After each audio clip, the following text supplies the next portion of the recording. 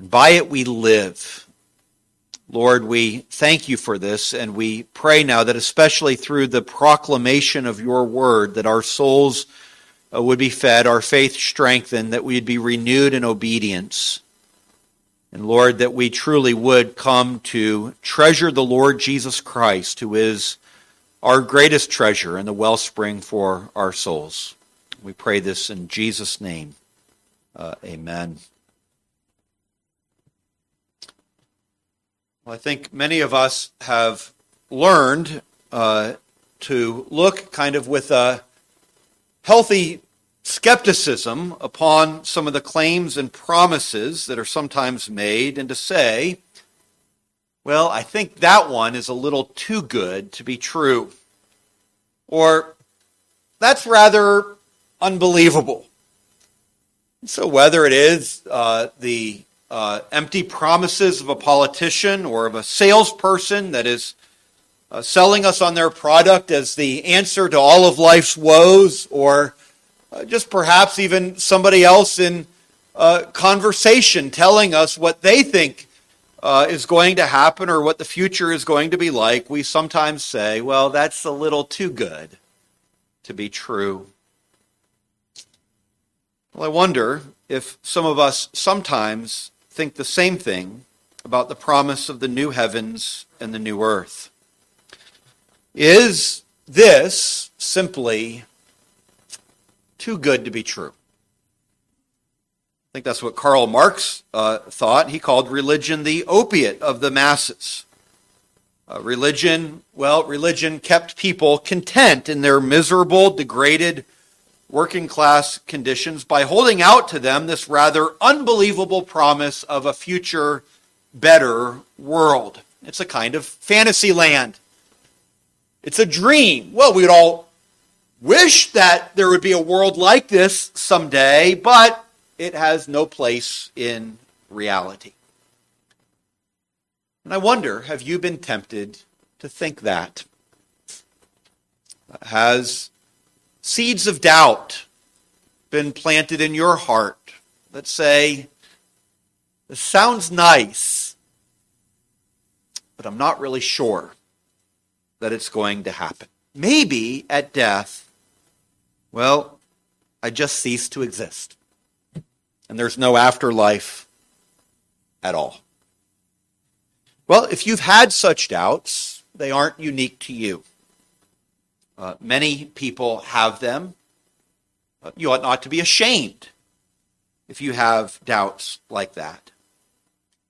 But at the same time, it ought to be your desire not to remain in a questioning state, but to have those doubts answered. Let me just say this at this point. I meet with people and talk with them, as many of you do, about the faith. And sometimes I'll meet with people and they'll say, well, I'm just questioning right now. I have doubts. And again, that's okay, but then you address them and you say, well, what are some of the specific doubts that you have?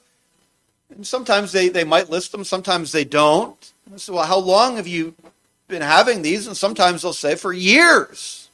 And you ask the question, well, what are you doing about the doubts? And they say, well, what do you mean what I'm doing about them? I'm doing nothing at all. Well, dear friends, when we doubt, as sometimes we do, we ought to seek to have those doubts answered, to ask good questions, to seek out answers in God's word, to cry out to the Lord in prayer. Lord, please assure my faith. Lord, settle my heart on your promises. Seek answers for these things. Really, I think that's what the Lord Jesus is doing in the passage that's before us. In verses 1 through 4 that we saw last week, he made this absolutely extraordinary promise of a new heavens and a new earth that was going to be established at his coming. But in our passage today, I think he comes to us and he seeks to reassure us that these things which he has said really are true.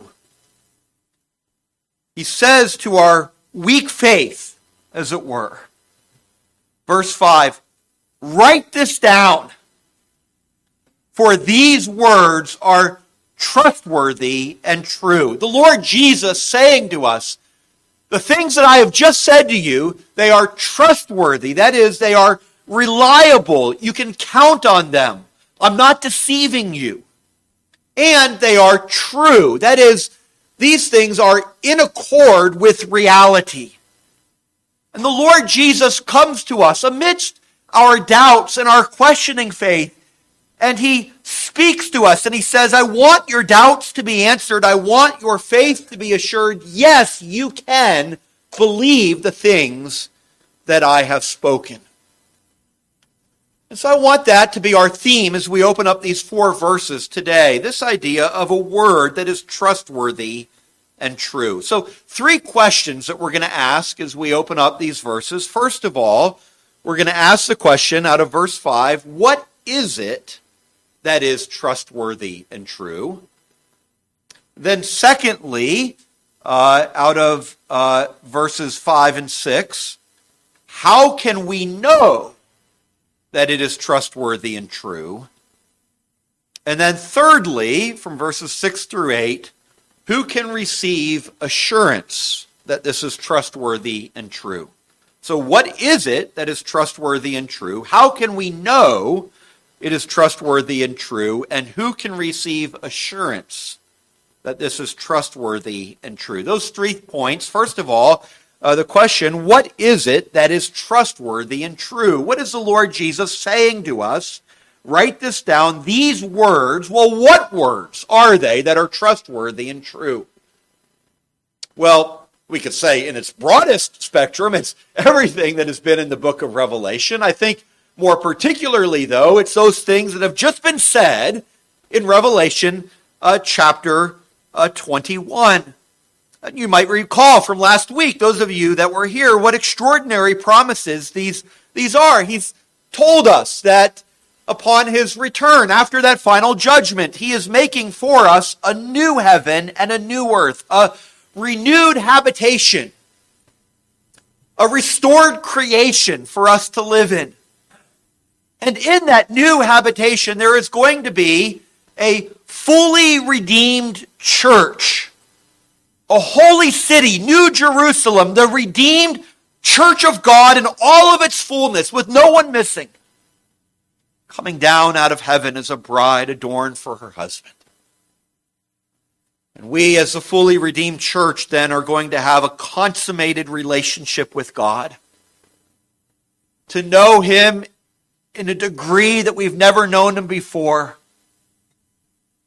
as our God, us being his people, his dwelling place now in the very midst of his people. And as he dwells in the midst of his people, we will then experience the end of every misery that has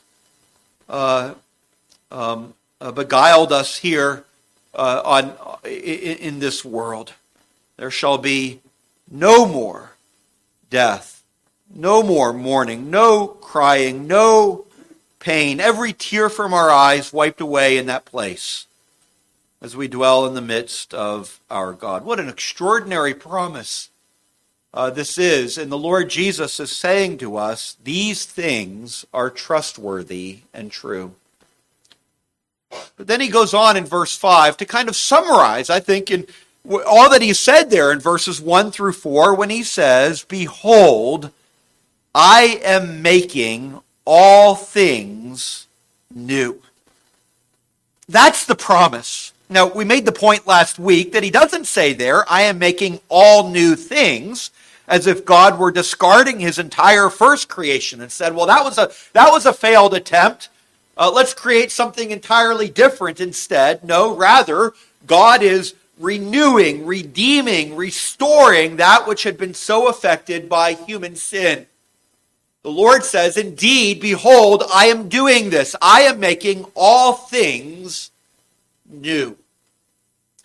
Now, there's a real sense in which the Lord has already begun doing this before the new heavens and the new earth, hasn't he? He's established for us a new covenant in Christ, Jeremiah 31.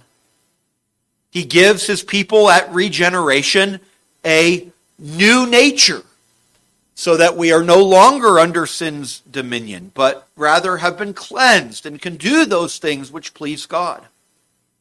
The Lord opens up a new and living way through Jesus Christ for us to draw near to the Father. We are brought into a new family, the family of God. We have a new reconciled relationship with the living God. The Lord does new things. And you know, this promise, by the way, of a God who is making all things new gives extraordinary meaning to a life that is often filled with repetition and despair. You know, when you ask somebody, well, how are things going? One of the answers that you sometimes get is, well, same old, right? And what do they mean by that? Well, they mean this life is just so repetitious, right? Every 24 hours, you do the same stuff again and again and again. You wake up, you brush your teeth, you get your meals for that day. You have many of the same routines. You see many of the same people. You wear the same clothes. You get in the same car. You go to the same places. You go through your whole day, and once again you fall asleep, only to wake up the next day and do it again, right?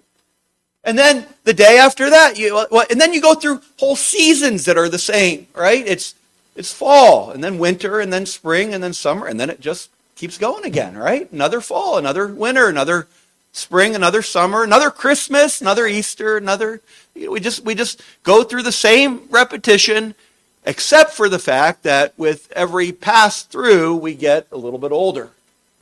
And we're hurtling our way towards that time of our death, when that repetition is going to stop. Well, you say, that's a rather kind of despairing view on life, isn't it? And that's why people have midlife crises, right? Because the reality hits them. Is this all that there is? This despair, this repetition. And it's into this world that the Lord Jesus comes and says, behold, I am making all things new. In the midst of this repetition of life, I'm going to redeem you and make you into a new creation. And I'm going to be conforming you unto the image of my Son. I'm going to be working my good purposes in you. I'm going to be building my church. The Lord promises to do these new things in the midst of this fallen existence. And that gives us extraordinary hope. He is doing something that is new and that is lasting amidst this present world. And so, when at his return, Jesus comes and perfectly restores this creation, bringing a new heavens and a new earth, he is actually bringing to consummation that work which was already begun in this world. He is now making all things new, and so it ought not to surprise us that at his coming, Jesus is saying, I am going to finish that which I began. I'm going to bring to consummation this wonderful new creation which I have accomplished, this new work which I am doing. Behold, I am making all things new. This is why we sing in that wonderful hymn by Charles Wesley, finish then thy new creation, pure and spotless, let us be. And so, amidst this world, we have this promise that the Lord is doing this new thing. Ultimately, a new thing at the creation of that new heavens and new earth, the restored creation, a fully redeemed church of God with God himself dwelling amidst us. This is the promise. This is the thing that we are told is trustworthy and true. Behold, I am making all things new. But now, secondly, I want us to ask the question then, well, how can we know that this is trustworthy and true? Okay, that's what is trustworthy and true. He is doing this new work, this redeeming work. The promise of a new heavens and a new earth is there. But how can we be sure that this is trustworthy and true? Well, the trustworthiness of God's promises rest on the character of the one who makes them. And we have a reference here to the Lord. And I think especially the reference is to the Lord Jesus Christ. We have a very similar description to verses 5 and 6 back in Revelation chapter 1, verses 17 through 19. When after a symbolic description of the reigning Lord Jesus, John writes, Revelation 1:17, when I saw him, that is the ascended Christ, I fell at his feet as though dead, but he laid his right hand on me, saying, fear not, I am the first and the last and the living one. I died, and behold, I am alive forevermore, and I have the keys of death and Hades. Write therefore the things that you have seen, those that are and those that are to take place after this. That was at the beginning of John's revelation. Now at the end of John's revelation, it is a similar description that is given of the Lord Jesus and the assurance that he is to write these things down, for they are true. But we also have a similar description of the Lord Jesus in Revelation 22, verses 12 and 13. And there we have the promise, behold, I am coming soon, bringing my recompense with me to repay each one for what he has done. I am the Alpha and the Omega, the first and the last, the beginning and the end. And so it is none other, clearly, than the Lord Jesus himself who is speaking to us here in Revelation 21. And he is speaking to us directly. And a number of things describe him here in Revelation 21. The first thing that we're told is that he is seated on a throne. And so the one who speaks to us is the one who is on a throne. And this is the throne of judgment. It is the throne of absolute sovereignty. It reminds us that the one who is in control of this universe is none other than the Lord Jesus Christ. That he is the exalted and the living one. It is the one who is seated on the very throne of the universe that gives us this promise. But then he goes on to describe himself in verse 6 when he says, I am the Alpha and the Omega. Alpha and Omega are the first and the last letters of the Greek alphabet. The idea is that he is the first and the last. He is, as Colossians says, before all things, and in him all things hold together. All things were created through him. He is at the beginning of everything. But he is not only at its beginning, he is at its end as well. Even as all things were created through him, he then brings all things to their intended purpose. And similarly, in our salvation, he is the one who initiates our salvation, choosing to come as the incarnate one, to live and to die for us. He dies the death that we deserve, atoning for our sins. He is raised to new life. And now, as the resurrected one, the living one, he brings that salvation to its completion as well. He applies from his ascended place in heaven the fruit of his redeeming work to us, and he promises to complete that work to its very end until his coming again. And so, who is it that's speaking to us? Well, it's the one who is seated on a throne. He's the one who is in himself the beginning of all things and the end of all things. But notice as well that he is the one who says there, it is done. It is done. That is, this one speaks of these things as if they had already been accomplished. What he has determined will surely take place. And so this powerful, ascended, victorious, sovereign Lord Jesus now comes to us and he speaks to us. You know, we read of him speaking directly in chapter 1, but everything else in Revelation was received by John in visions or through the words of angels.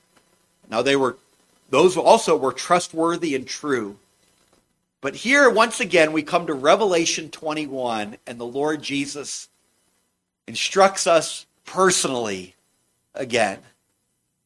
And he comes to you to reassure your doubting faith. And he says, yes, I, the one who's seated on the throne, who is the first and the last, the one who can already say it is done, I am telling you personally, everything that I have said here is trustworthy and it is true. So, dear friends, when you are tempted to doubt the reality of this new creation, is this new heavens and new earth too good to be true after all? Remember that it is the Lord Jesus Christ, the one who died and is risen again from the dead, who comes to you and says, it is true. Every bit of it is true. And so to believe in the second coming and to believe in the new heavens and new earth is not just to believe a kind of detached, isolated doctrine, but it is to trust the words of your Savior. That's what it is. To believe in his return and to believe in the new heavens and new earth is to say, Jesus, I believe you when you speak.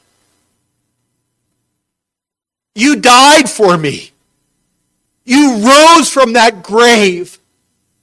And now you are the one who is telling me all of this is trustworthy and true.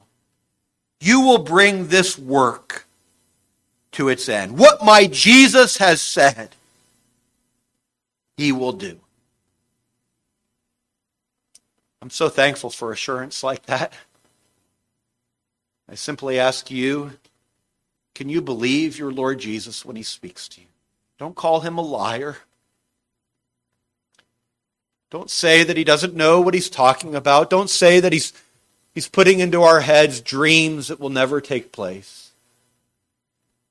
No, the one who really lived, really died, really rose again, now says to you, I am coming again. New heavens, new earth. Behold, I am making all things new. Write it down. It's trustworthy and true. So, friends, that is how you and I can believe that these things are trustworthy and true. It is because of who this word comes from.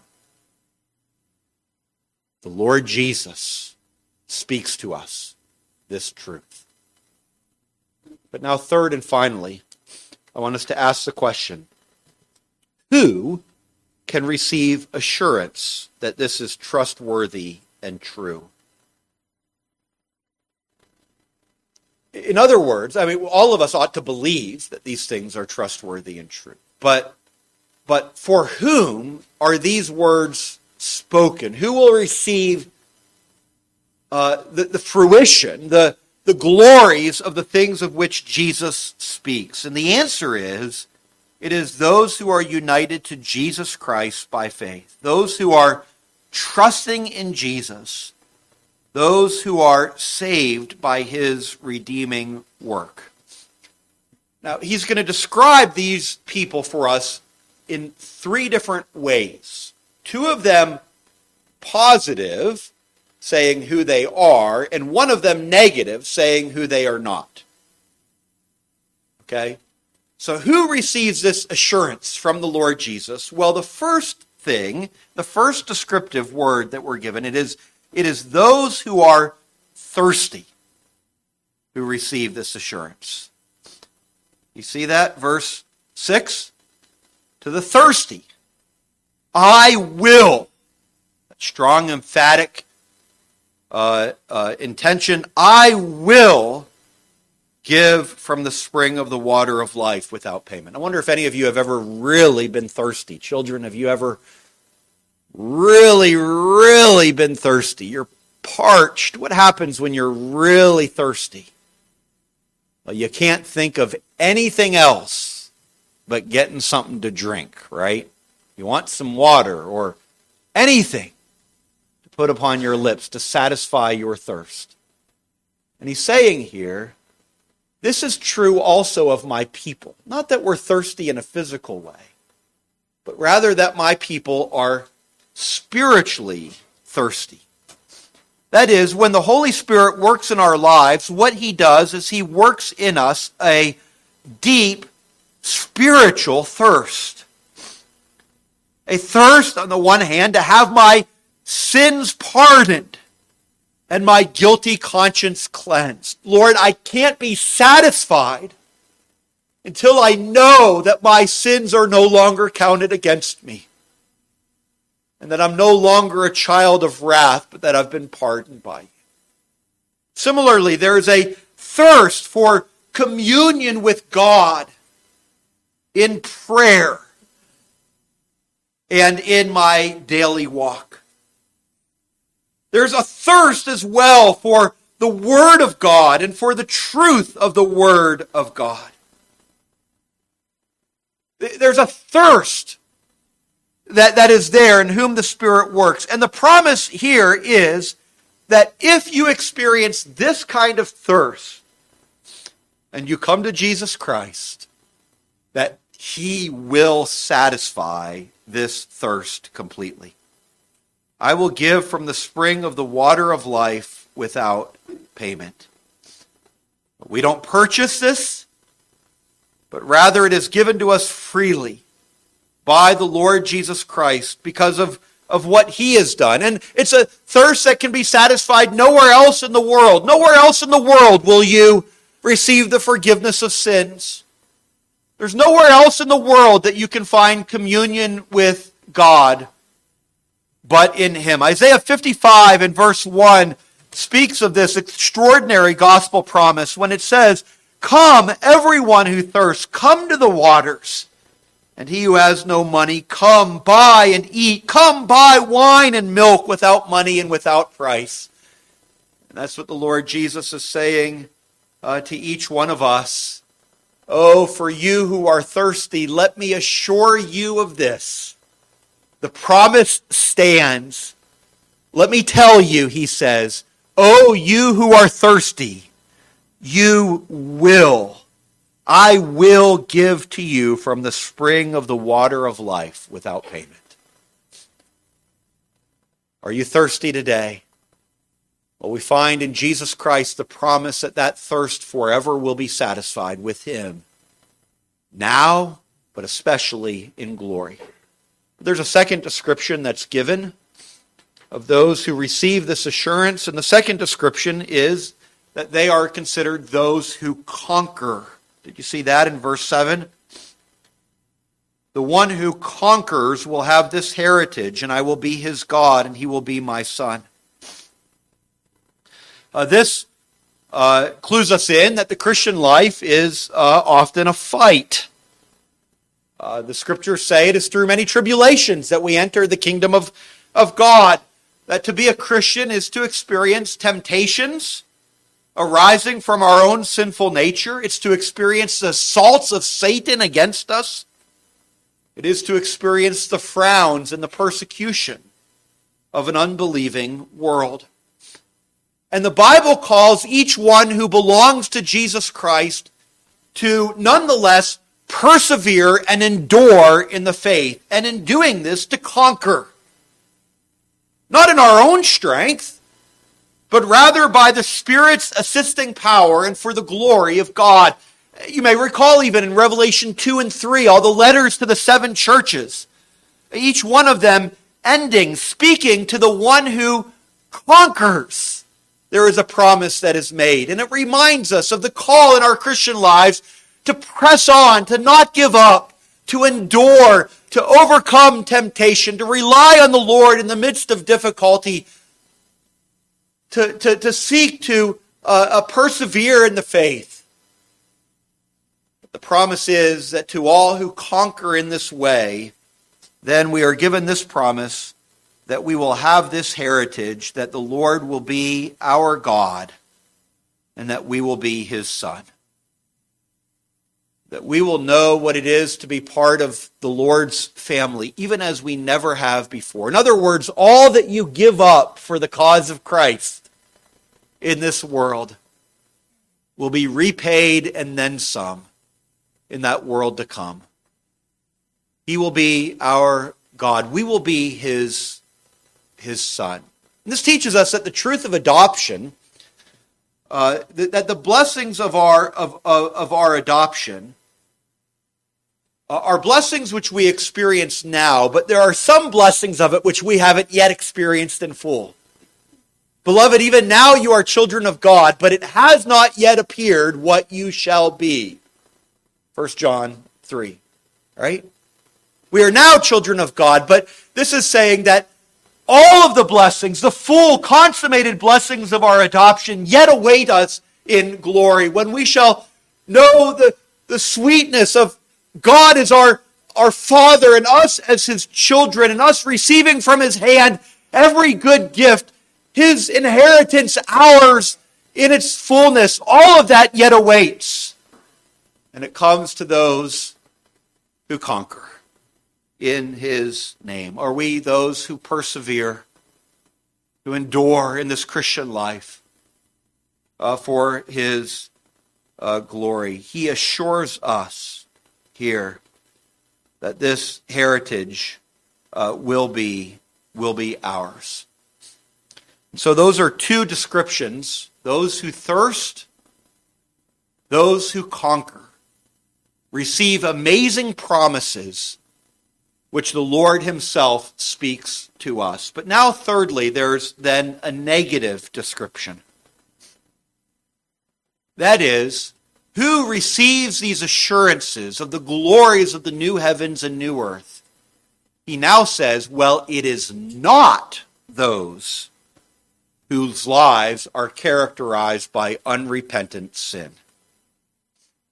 Verse 8, as for the cowardly, the faithless, the detestable, as for murderers, the sexually immoral, sorcerers, idolaters, and all liars, their portion will not be in glory in the new heavens and new earth, but rather their portion will be in the lake that burns with fire and sulfur, which is the second death. So even as he assures us, here he also warns us. Now he's not saying that believers are completely free from all sins, or that believers never commit any of these sins that he's speaking of here. The Bible makes it clear that the Lord has come into this world not to call the righteous, but sinners to repentance. That 1 John 1:7, that the blood of Jesus, God's Son, cleanses us as believers from all sin. So he's not saying that once you're a believer, you never sin, or if you've ever sinned once in any of these ways, well, you are going to be cast out of the glories of heaven. He's not saying that. But what he is saying is this. He is saying that all who are saved by Jesus Christ are also delivered from sin's dominion over our lives, so that you and I are then enabled by his grace to renounce these sins and to live lives of repentance and obedience to God. So that we do sin, but when we sin, we repent. That the desire of our hearts is to walk in obedience to him and to love the Lord Jesus above all else. And so 1 Corinthians 6 and verse 11 puts it this way when it says, verses 9 through 11, do you not know that the unrighteous will not inherit the kingdom of God? Do not be deceived, neither the sexually immoral, nor idolaters, nor adulterers, nor men who practice homosexuality, nor thieves, nor the greedy, nor drunkards, nor revilers, nor swindlers will inherit the kingdom of God. And, verse 11, and such were some of you. But you were washed, you were sanctified, you were justified in the name of the Lord Jesus Christ and by the Spirit of God. Do you see what it's saying there? It's saying that yes, these things once characterized the lives of those who are Christians. And it's saying once we become Christians, not that we never sin again, but rather that our lives are not defined and identified by these sins any longer. That we are new creatures in Jesus Christ, seeking to walk obediently to Him. So what an assurance this is. It keeps us from a kind of a presumption, thinking that, well, all people are going to go to heaven when they die. No, this makes it clear. That to live your life in disobedience to God, unrepentant of your sin, not looking in faith to Jesus Christ, dear friends, you will not experience those glories of the age to come, but rather it is an awful end that awaits, a portion in the lake, the same lake that was reserved for the devil and his angels, the lake that burns with fire and sulfur, under the wrath of God for eternity, which is the second death.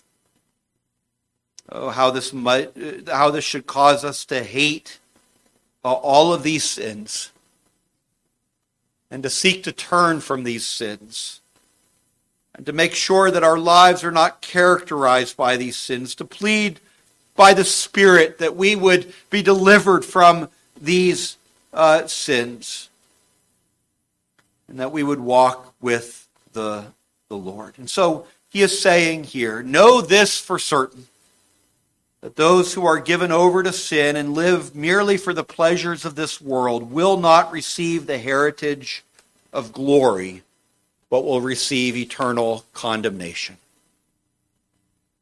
So, dear brothers and sisters, as we conclude today, what I want to call you today to is to an assured faith in the second coming of Jesus Christ and in the new heavens and new earth.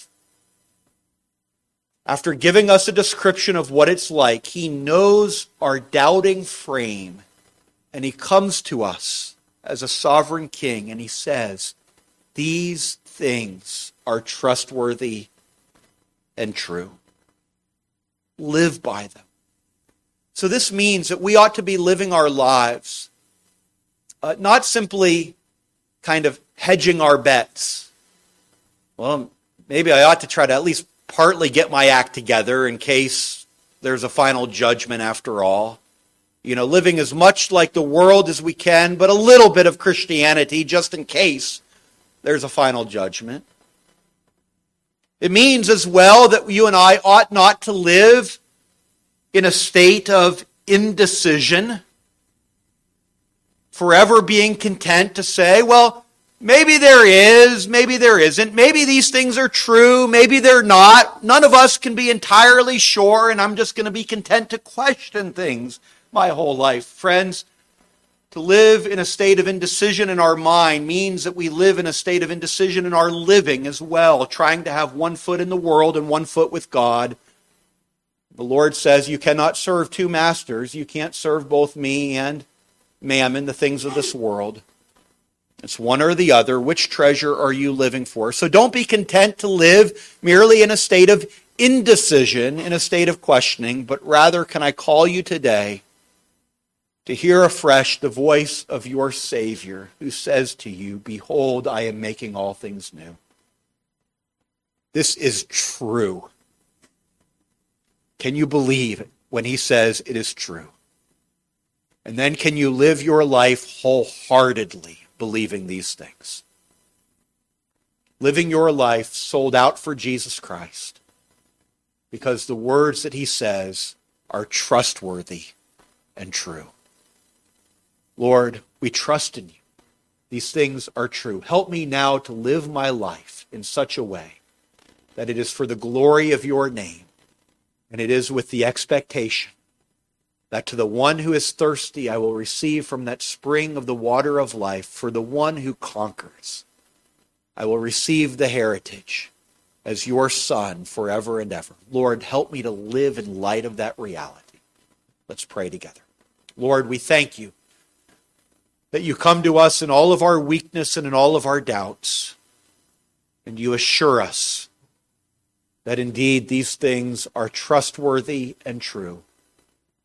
We pray today, O Lord, for the grace to believe it, to believe your word with all of our hearts, and to live by it. We pray in Jesus' name. Amen.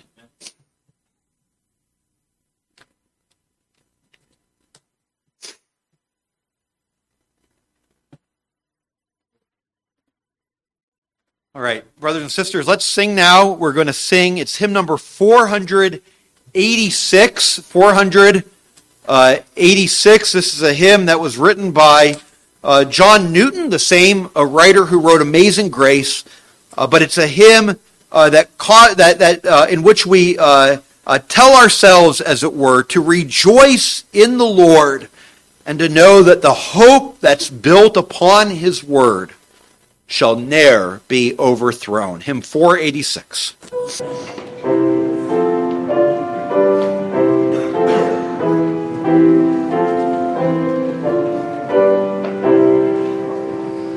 Rejoice, believer, in the Lord, who makes your cause his own. The hope that's built upon his word shall ne'er be overthrown. Though many foes beset your road, and feeble is your arm, your life is hid with Christ in God, beyond the reach of harm. Weak as you are, you shall not faint, or fainting shall not die. For Jesus, strength of every saint, will aid you from on high. The one perceived by mortal sense, faith sees him always near. A guide, a glory, sure defense, then what have you to fear? As surely as he overcame and triumphed once for you, so surely you that love his name shall in him triumph too. Grace of the Lord Jesus Christ and the love of God and the fellowship of the Holy Spirit be with you all. Amen.